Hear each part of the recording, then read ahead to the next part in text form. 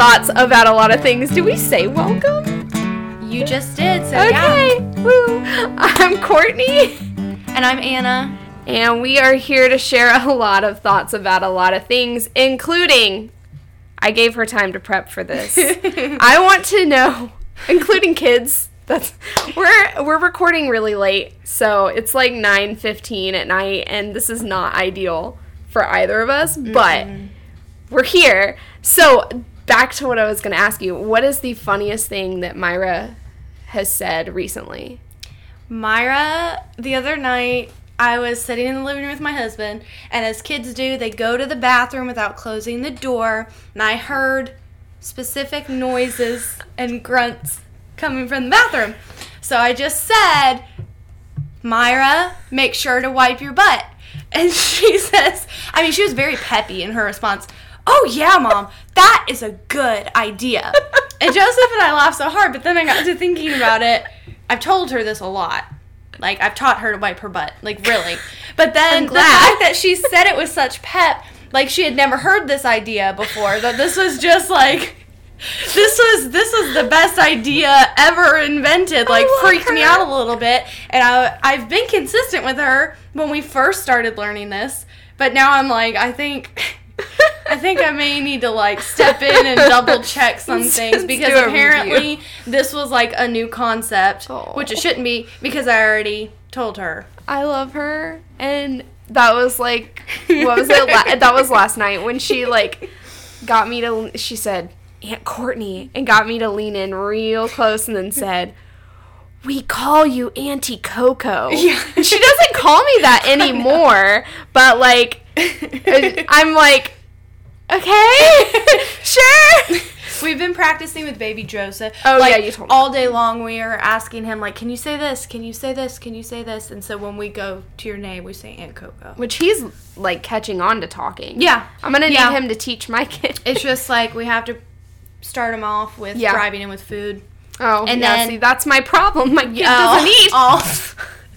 No. Yeah, so that's what gets him to talk, usually. We started doing please tonight, like saying it, or today. Yeah. And I'll point to my mouth and I say, please. And he goes, I'm like, okay, so now please. And he goes, eh. I'm like, that is no brownie points for that. You know, somebody told me recently that teaching your child sign language will stunt their starting to talk, like their ability to start speaking, because, like, they're doing the signs, they don't think they need to talk. But I'm like, I don't know. He only knows a couple. He only knows a couple signs, and he knows how to talk. That's the thing. He just won't do it. Yeah, and I did sign language with Myra, and she was a very early talker, so I don't know if there's, like, any validity to that. I think it's because he's a boy, and he has always been delayed, and we'll go to the doctor at the end of next month for his 2-year checkup, and I'll mention it again, because I was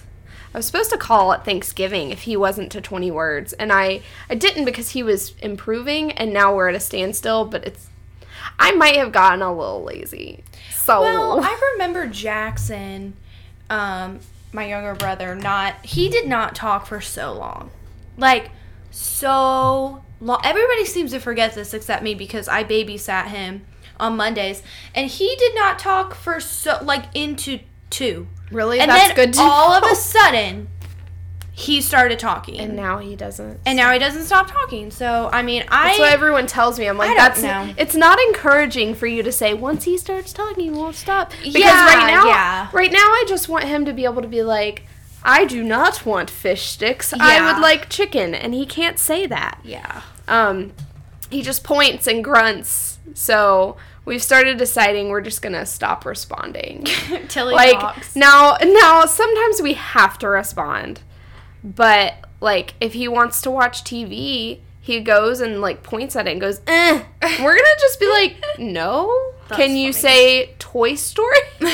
Can you say? Yeah. So. Yeah, I always find, like, whenever I practice talking with baby Joseph, I have to do it during a time that he's not aware that I'm asking him to do something. So, like, if he's swinging on the swing, we'll start doing that. And that seems, I don't know, like in the moment, if I tell him to say something, like if I have my phone out, no, he's not going to say anything. Yeah. Anything. Well, I started whenever I Stinker. was putting him in pajamas. That's how back in like October, November, I started doing that. And he did start saying some things. Yeah. Especially I found like if it pertains to a toy, like he has this truck where the doors open and close. It's like a small truck. And so like when he loves me to open them and him to close them, like he'll do it like 3 million times. And so when I open them, I say open. He says, I can't even say what he says. But he tries to say open, and then when he closes them, I say close, and it's like a game, and he likes me to open it, but I'm not going to open it until he tries to say open. Yeah. So, it's all those tricks you have to do to get them to talk. He can't say his aunts and uncles' names, but he can say Buzz. So don't worry. Don't worry. He goes, so funny. Buzz. That's funny. Also, he's always known the word this. What? Like, he points to things, this. Have you not heard him say that? No. Oh, pay attention. He says it all the time. He really does. So, on New Year's... No, not New Year's. Whenever we went caroling... Uh-huh. I was holding him at some point, and I said, "Where's Sam?" And he goes, "Where's Sam?" Okay, now I hear these stories all the time. Listen, it wasn't like super clear, but you could tell he was saying, "Where is Sam?" Did he say where, or did he just hold up his hands? No, he said, "Where's Sam?" What? Because he says Sam. He'll say my mom was there, and she heard it, and we were both like, "What?" It's because he knows. He knows. Oh, that's why I won't do anything with the doctor. I really think he can talk, and but he's just choosing not. Which is why we're going to ignore him for the next few months. My husband's parents have told me all the time that Joseph would not talk. He would, till he was like 2.5, but he could talk. And so when he would say something, they would all go like, Joseph, yay, say it again. And he would just look at them and smile and shake his head no. So, and he can pretty much talk. So, he's a pretty functional adult. Maybe. So. Well, he's quiet. So maybe this means that Paul John is going to take after his dad. Yeah. I really doubt that with the way he acts outside of that. But he understands things. And he says yes and no. Tonight I said, do you need a diaper change? And he said no. Shook his head. He doesn't actually say the words. Let's clarify. He's not there yet. We're going to have to put a timestamp, and tell people if you want to skip. We've never made it this far just talking. But we haven't seen each other and we're tired. Actually able to talk. So we're going to have to put a timestamp, if you don't like our banter back and forth like they do at Sheologians, if you get annoyed by our banter, just skip to this point. That like whenever I would be like, Paul, you've got to listen to this episode of Sheologians, he'd be like, no. Joseph is the same way. Because, when I first found it, I was freaking out. I loved it. And so I tried to play a couple episodes for him, and he could not get past the banter. And I'm like, I love it. If I love it, and if you don't, just skip over it. If you've made it into, it looks like we're about 8 minutes into talking. If you've made it this far, just suck it up. Yeah, you don't need to skip anymore. We'll get into it now. So the timestamp thing is really not for you. Anyway. Oh, jeez. Okay, so transition. There's never a good, smooth transition. It's always... I'll start working on that. So speaking of kids and talking, let's talk. That wasn't as smooth as you thought. It was a good try. Tired. Good try. It's been such a long day. Anyway, okay. We're going to talk about the perfections of God. This is a new series we're starting. We're going to announce a little special surprise to go with the series at the end of the episode. So now you have to listen to the whole thing. Tricked you into it. But I kind of want to start off with just a few quotes and some scripture. And I think something that we need to point out at the beginning of this, for all of these episodes, what we're planning on doing is doing this once a month. And we just really want to encourage y'all to focus on who God is through the month. So we're going to give you something, we're handing it to you. Handing you different we're calling them perfections. We'll explain that. But the attributes of God, we are handing them to you to focus on for a month. You shouldn't forget it after the month's over, but just trying to set it up. But it's important that we say that we are really studying what other theologians have said. So you are going to hear a lot of quotes in these episodes because there are people who are smarter than us who...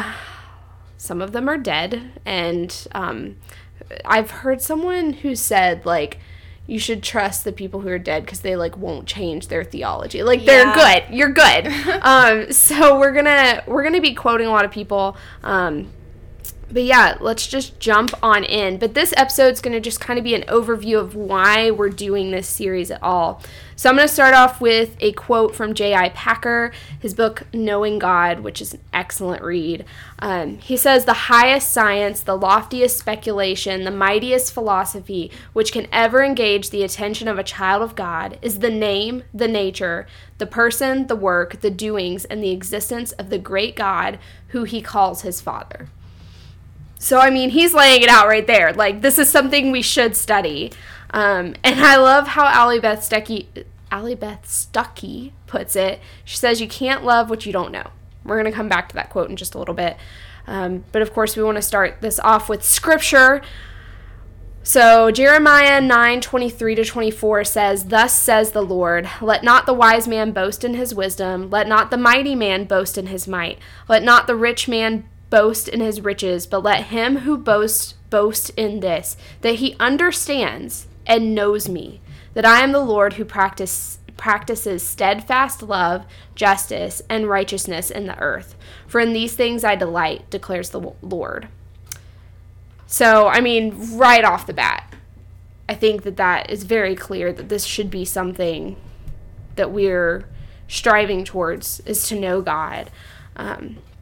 We're even going to talk a little bit about the term knowing God because it can become very mushy because of the word know. Kind of makes me think of, like, in Spanish, there's multiple words for know. Yeah. And in English, we have one. So I guess we have, like, understands, which is kind of a term that's related to it. But Calvin says... He says that there are two parts to wisdom. There's the wisdom of God and the wisdom of man.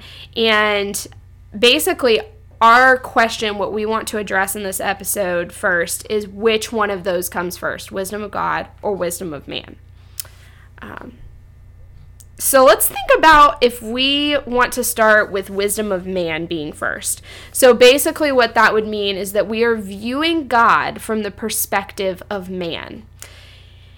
When you do that, just to put it simply, God becomes just a remedy for your problems, and you have no fear for his holiness at all. That's the only way to put that. I don't have anything else to add to that statement besides a quote from Calvin. "In particular, the miserable ruin into which the revolt of the first man has plunged us compels us to turn our eyes upwards. Not only that while hungry and famishing, we may thence ask what we want, but being aroused by fear may learn humility." It's all to the glory of self. That's like summation. If you are trying to view God in light of who you are, it's to the glory of self. Okay, so we are going to we're gonna talk about something that you might be like, ugh. Not again. Not again. Or you might be like, never listening to this again. And so we're gonna talk about personality tests and why we think it's not important to know who we are first. Paul and I were talking earlier today about how he was saying that people will talk about how, like, they have to do this personality test because it helps them. Or maybe I was talking to you. It's weird when I start getting you guys mixed up. Someone that I was talking to said, like, it helps you, like, serve God better. But, like, in reality, we are changing people. One day, as a woman, I am very happy, and I am looking for the best in every situation, and the next day, I'm crying on the floor. Like, I do not want to rely on myself for who I am. So if I'm looking at who God is through the perspective of me, well, I'm changing. So that day when I'm really happy, God is loving and he gives blessings. That day when I'm crying on the floor, God is harsh and not loving and doesn't give me any blessings. And so if we rely on our own changing selves to give us who God is, it doesn't work. Of course, we're going to quote Rachel Jankovic, because I really tried hard not to put her in this episode. But then whenever I started thinking about like looking at ourselves first, immediately I thought of her. In You Who, she says, a Christian who is pursuing the glory of God is not threatened by changes. Because we are becoming ourselves through responsive obedience to God, we do not need either ourselves or our situations to be settled, because our whole lives are fixed on God and he will not change. And I just like praise the Lord after reading that, because I am just so grateful that I don't have to rely on myself, and especially with my emotions. I used to tell Paul before I was saved all the time that I couldn't help it. I can't help how I am. And I am so grateful that I can look at my marriage in light of who God is now. And that it's so freeing. Yeah. It really is. And so basically to sum it up, the need to seek yourself through worldly devices is diminished when you view yourself through the lens of who God is. You don't need it anymore. I want to read a portion as we walk into viewing man from the perspective of God, which is the right way if we haven't actually said it. I'm going to read Isaiah 6, 1 through 8. In the year that King Uzziah died, I saw the Lord sitting upon a throne, high and lifted up, and the train of his robe filled the temple. Above him stood the seraphim. Each had 6 wings. With 2 he covered his face, and with 2 he covered his feet, and with 2 he flew. And one called to another and said, Holy, holy, holy is the Lord of hosts. The whole earth is full of his glory.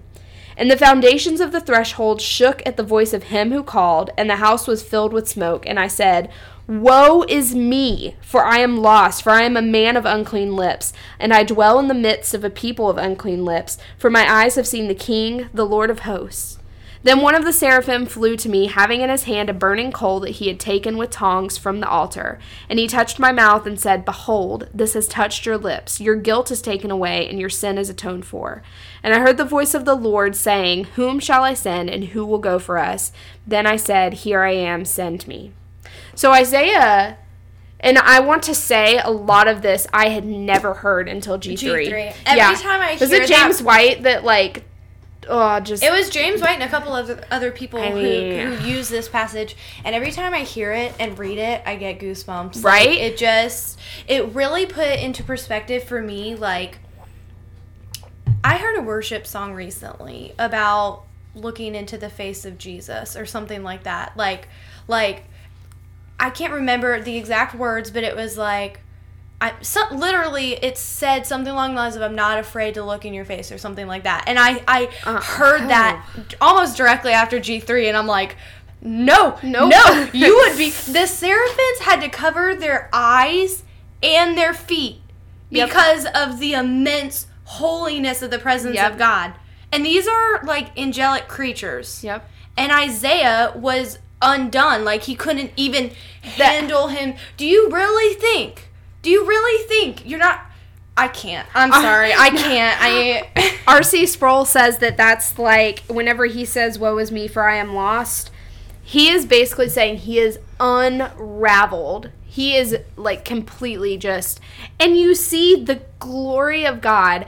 You're completely undone, and praise the Lord, we don't see anything near what Isaiah sees. No, in human flesh, you can't stand it. I mean, when Moses saw the back, like, he couldn't even look and then his face was glowing, and it freaked the people out. He had to cover his face. Also, and like, the people didn't even see God. They just saw the remnants of God's glory, I guess, coming out of Moses' face. Yep. And I'm like, you really think you're not afraid to look in the face of Jesus? You should be. Oh. You should be. I am. Like, until we are free of sin in a glorified state, I don't want to look in the face of Jesus, and you don't want to either. You wouldn't be able to handle it.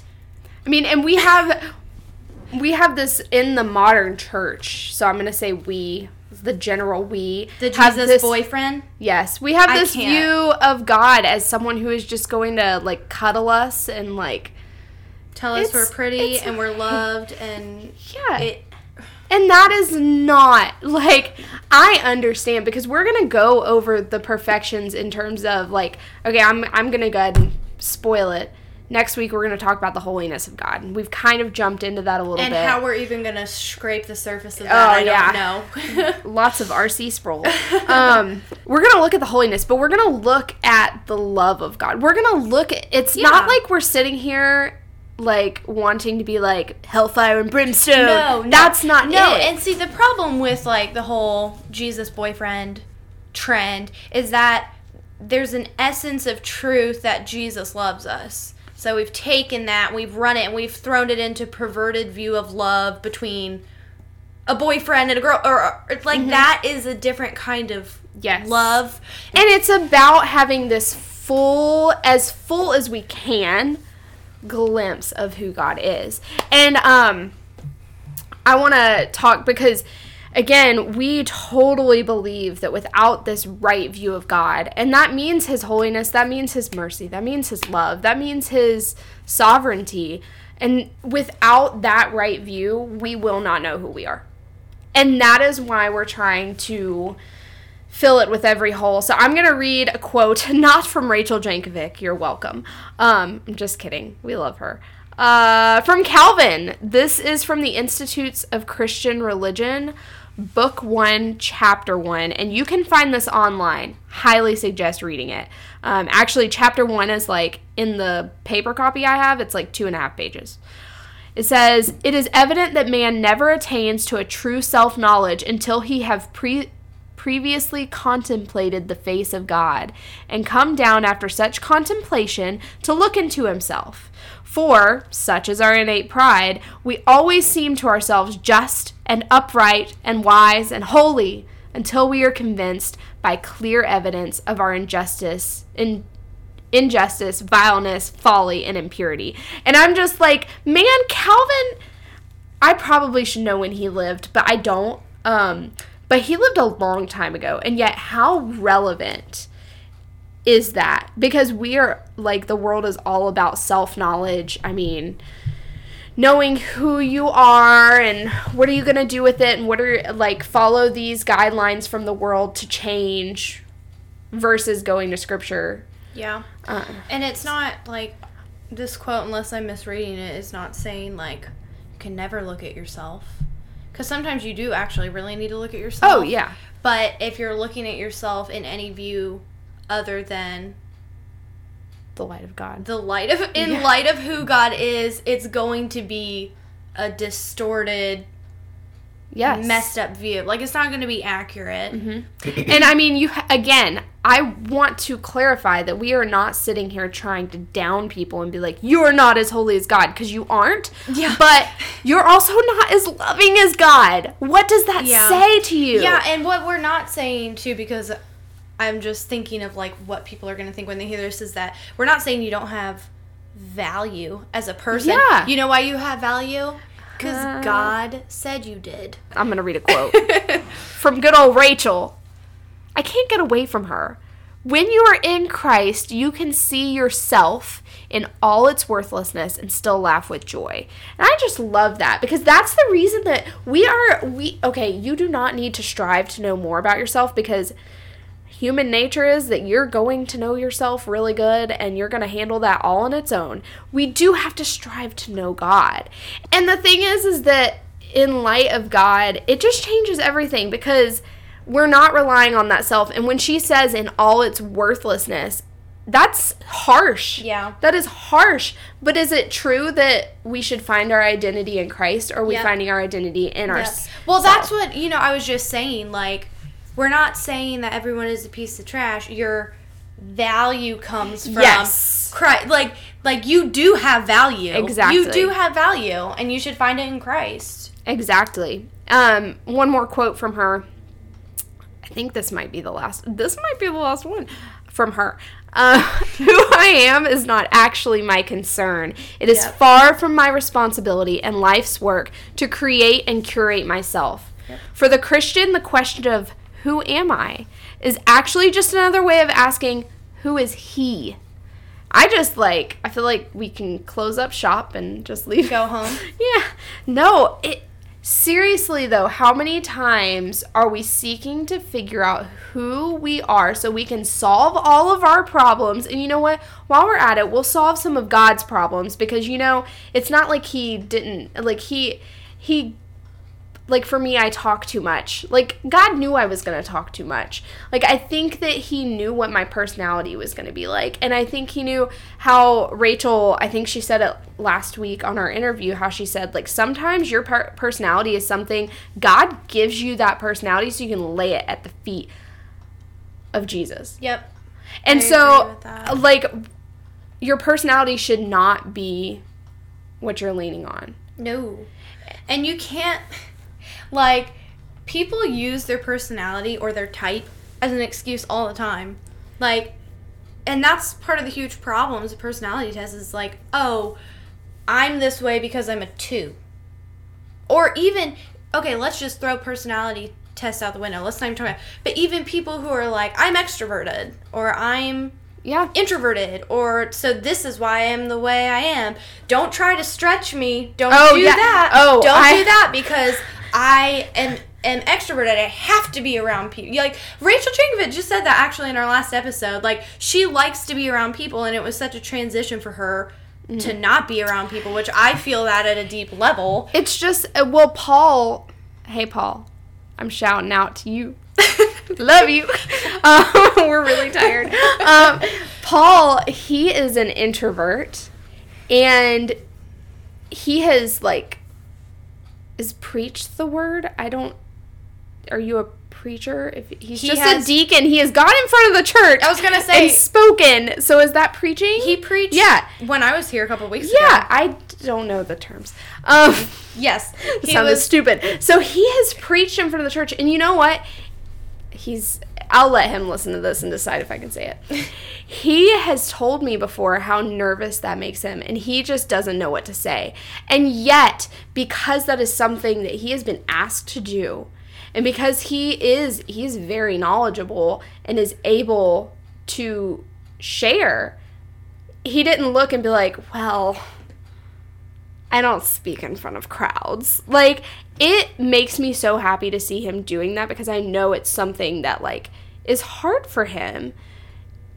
And isn't it rewarding when we get over ourselves and just do what God has called us to obey. do? And you know what? The thing is that when we have this right view of God, everything is easier, including obedience. In Psalm 119, I think that is probably one of my favorite parts of the word, because it just talks about desiring to know God and know his law. And in verse 10 it says, with my whole heart I seek you, let me not wander from your commandments. And that just reinforces that this is a part of our duty, and this is the way that we end up following in obedience. Because if you're wondering, how do I get to that point of obedience? How do I get to the point of reading the Bible every single day? Well, are you looking at God correctly? Like, it's all connected. It's like magic. And also, I want to go back to that Allie Beth Stuckey where she says, you can't love what you don't know. And just for imagination's sake, imagine that you are married to someone and you never talk to them and you never care about what they care about. I don't enjoy football, but if Paul says, like, so-and-so traded for so-and-so, I go... I notice his expressions, and I'm always like, great. And I try to be encouraging as much as I can in something that I really don't, no offense, Paul, I don't care about it. He knows that. But I try to be encouraging because I love him, and I want to know him, and I want to know, that's why I know who his favorite team is. Because that's part of me loving him, is knowing those, and so if that is just a picture of, like, not like we're perfect in marriage, but like that's a picture of a way that I show Paul that I love him and that I'm able to love him, is by knowing this small fact of who his favorite team is. how much more can we put that towards God? Like, we should yearn to know him and to know him fully. Or as fully, let me clarify, as fully as we can. Because I don't think we're ever going to be perfect in our knowledge of him. But also, we don't need to just remember his holiness and not remember his love. And we don't need to just remember his love and not remember his holiness. And that goes for any of the perfections of God. So, the next thing we want to talk about is knowing versus knowing about. We know knowing about very well. Both of us came out of, I want to start saying nominal Christianity, but I want to say like quote unquote, because I want to make sure we have made clear that nominal Christians are not Christians. They claim the name of Christians. So, and a lot of times those are the people that just know the most about God in a way. Like, they know all the facts, which is, it's so easy to assume that just because you know facts, which is a hard word to say, that you know God. And whenever really you just intellectually know him. So I want to read from Packer again in Knowing God. We may know as much about God as Calvin knew. Indeed, if we study his works diligently, sooner or later we shall. And yet all the time we may hardly know God at all. That is just, like, it's kind of like whenever you think about the thing, like, if I can reference James White more than I can reference the Bible, there's a problem. Mm-hmm. If I can reference Calvin more than I can reference the Bible, there is a problem. So it's that same thing. You can know all about God, and I don't know if that connection was all the way there, but it was a good point anyway. So I'm going to read one more quote from Packer. The question is not whether we are good at theology. The question is, can we say simply, honestly, not because we feel that as evangelicals we ought to, but because it is a plain matter of fact that we have known God, and that because we have known God, the unpleasantness we have had, or the pleasantness we have not had, through being Christians, does not matter to us. So, no matter what happens to you, can you say that knowing God has been well worth it all? And not knowing about knowing God, and I think especially in this day and age, we can separate it pretty quickly because the world is changing and it's going to become more and more. I mean, you think about Max Lucado a few weeks ago, goodness, how he fell into Jen Hatmaker. If you haven't looked at that, we'll let you guys look that up. Where he referenced the Holy Spirit as a female. Yeah, he said him, her, it. And I was like, no. I'm really... And that's the thing. I asked Paul at one point about, like, Josh Harris, and I was like, I don't understand. Was he saved or was he not? And he paused for a minute and he said, he wasn't. Because we don't believe that you can fall out of salvation. And if you are blaspheming God, like, that's it. So that's the big thing. Like, we are hitting a point in time where if you do not know God past the intellectual, you're going to be faced with choices, and it's going to be so much easier to go with the world's choice. Yep.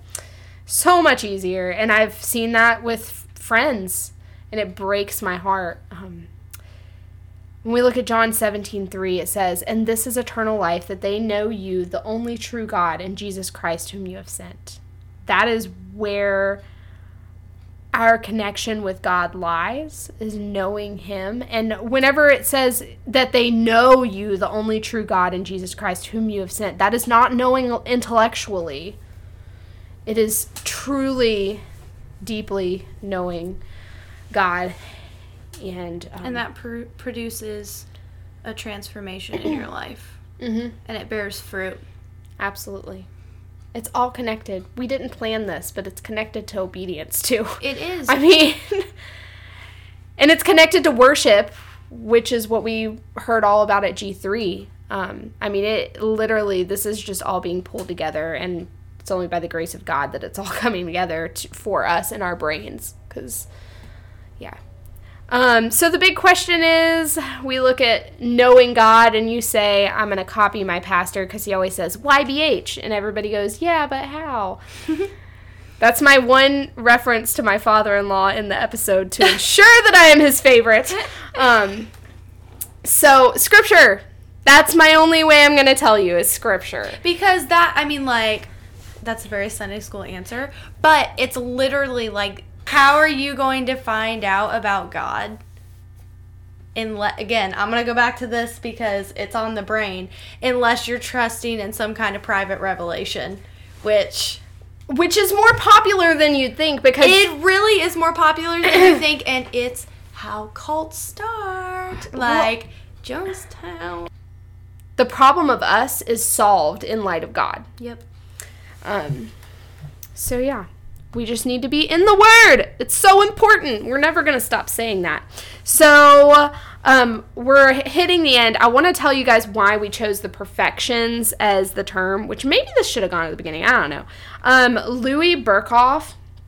And now I want to say, I'm going to suggest, I'm going to tell who it is later, but this guy, Craig Ireland, he's a pastor out in Texas, and he did the revival service where I decided that I need to be rebaptized. So I've listened to a lot of his sermons, and he actually has a sermon series on the perfections of God, and this is where I got this from. So Louis Berkhof, I'm going to read a couple quotes from him about perfections versus attributes. First, he says, "It is that perfection of God by which he is devoid of all change, not only in his being, but also in his perfections and his purposes and his promises." So that's just basically talking about how God is perfect in everything. He's not lacking. But here he is specifically talking about the word perfections. The name attributes is not ideal since it conveys the notion of adding or assigning something to one, and is therefore apt to create the impression that something is being added to the divine being. They may be defined as the perfections which are predicated of the divine being in Scripture, or are visibly exercised by him in his works of creation, providence, and redemption. So we just decided to go along the lines of perfections because we think it is a lot clearer than attributes. But if we say attributes, same thing, but we want to just define it. But closing up, just want to ask a question and give you one more quote. If you knew God more, what would change in your life? That's just open-ended. So just think about that. And a quote to close out: "Ours is a culture in which the tendency is to exalt what is human and diminish what is divine. Even in evangelical circles, we find increasingly attractive a view of God in which God is one of us, as it were, a partner in the unfolding drama of life. But lost in much of this contemporary evangelical theology is the full omniscience, omnipotence, splendor, greatness, supremacy, rulership, and unqualified lordship of God. In contrast, the vision of God affirmed in these pages is of one who reigns supreme over all, whose purposes are accomplished without fail, and who directs the course of human affairs, including the central drama of saving a people for the honor of his name, all the perfect holiness and matchless grace." That's Thomas S. Greener and Bruce Wade in their book Still Sovereign. As we close out, we want to give a couple resources. So Calvin's Institutes of the Christian Religion, like we said, you can just find that online. Knowing God by J.I. Packer, Holiness of God by R.C. Sproul, Yoo-Hoo by Rachel Jankovic, Craig Ireland, that pastor I mentioned, they have an app. It's called Oak Grove NAC, like N-A-C. And we are going to be, Anna, we're going to be listening through those sermons. Oh, his sermons are really good. And he's Australian, so he's fun to listen to. He's got a good accent. You know. And then Systematic Theology by Louis Berkhof. You can find that online as well. And we don't know when this will come out, so we want to just go ahead and say it. The G3 stuff from the worship, the G3 2020 on worship. The reason why we say that is because a lot of it was worship is aligned with our view of God. So super important. We want to share a quick announcement. We are teaming up with, if you are on Instagram, at The Biblical Creative.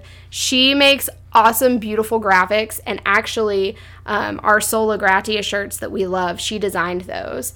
And we're teaming up with her. She is going to make graphics and wallpapers for your phone for this series, so that just like another little reminder, because I actually use all of her wallpapers. I just changed mine the other day, but I haven't used anything but hers for months and months and months. So I'm super excited about that. And also, we might come out with something in a couple weeks. We're working on something else just to be an encouragement. If you guys have any comments, concerns, complaints, I'm worried this time around. We said some big things. You can reach out to us on Instagram. We are at A Lot of Thoughts Podcast, and our email is alotofthoughtspodcast@gmail.com.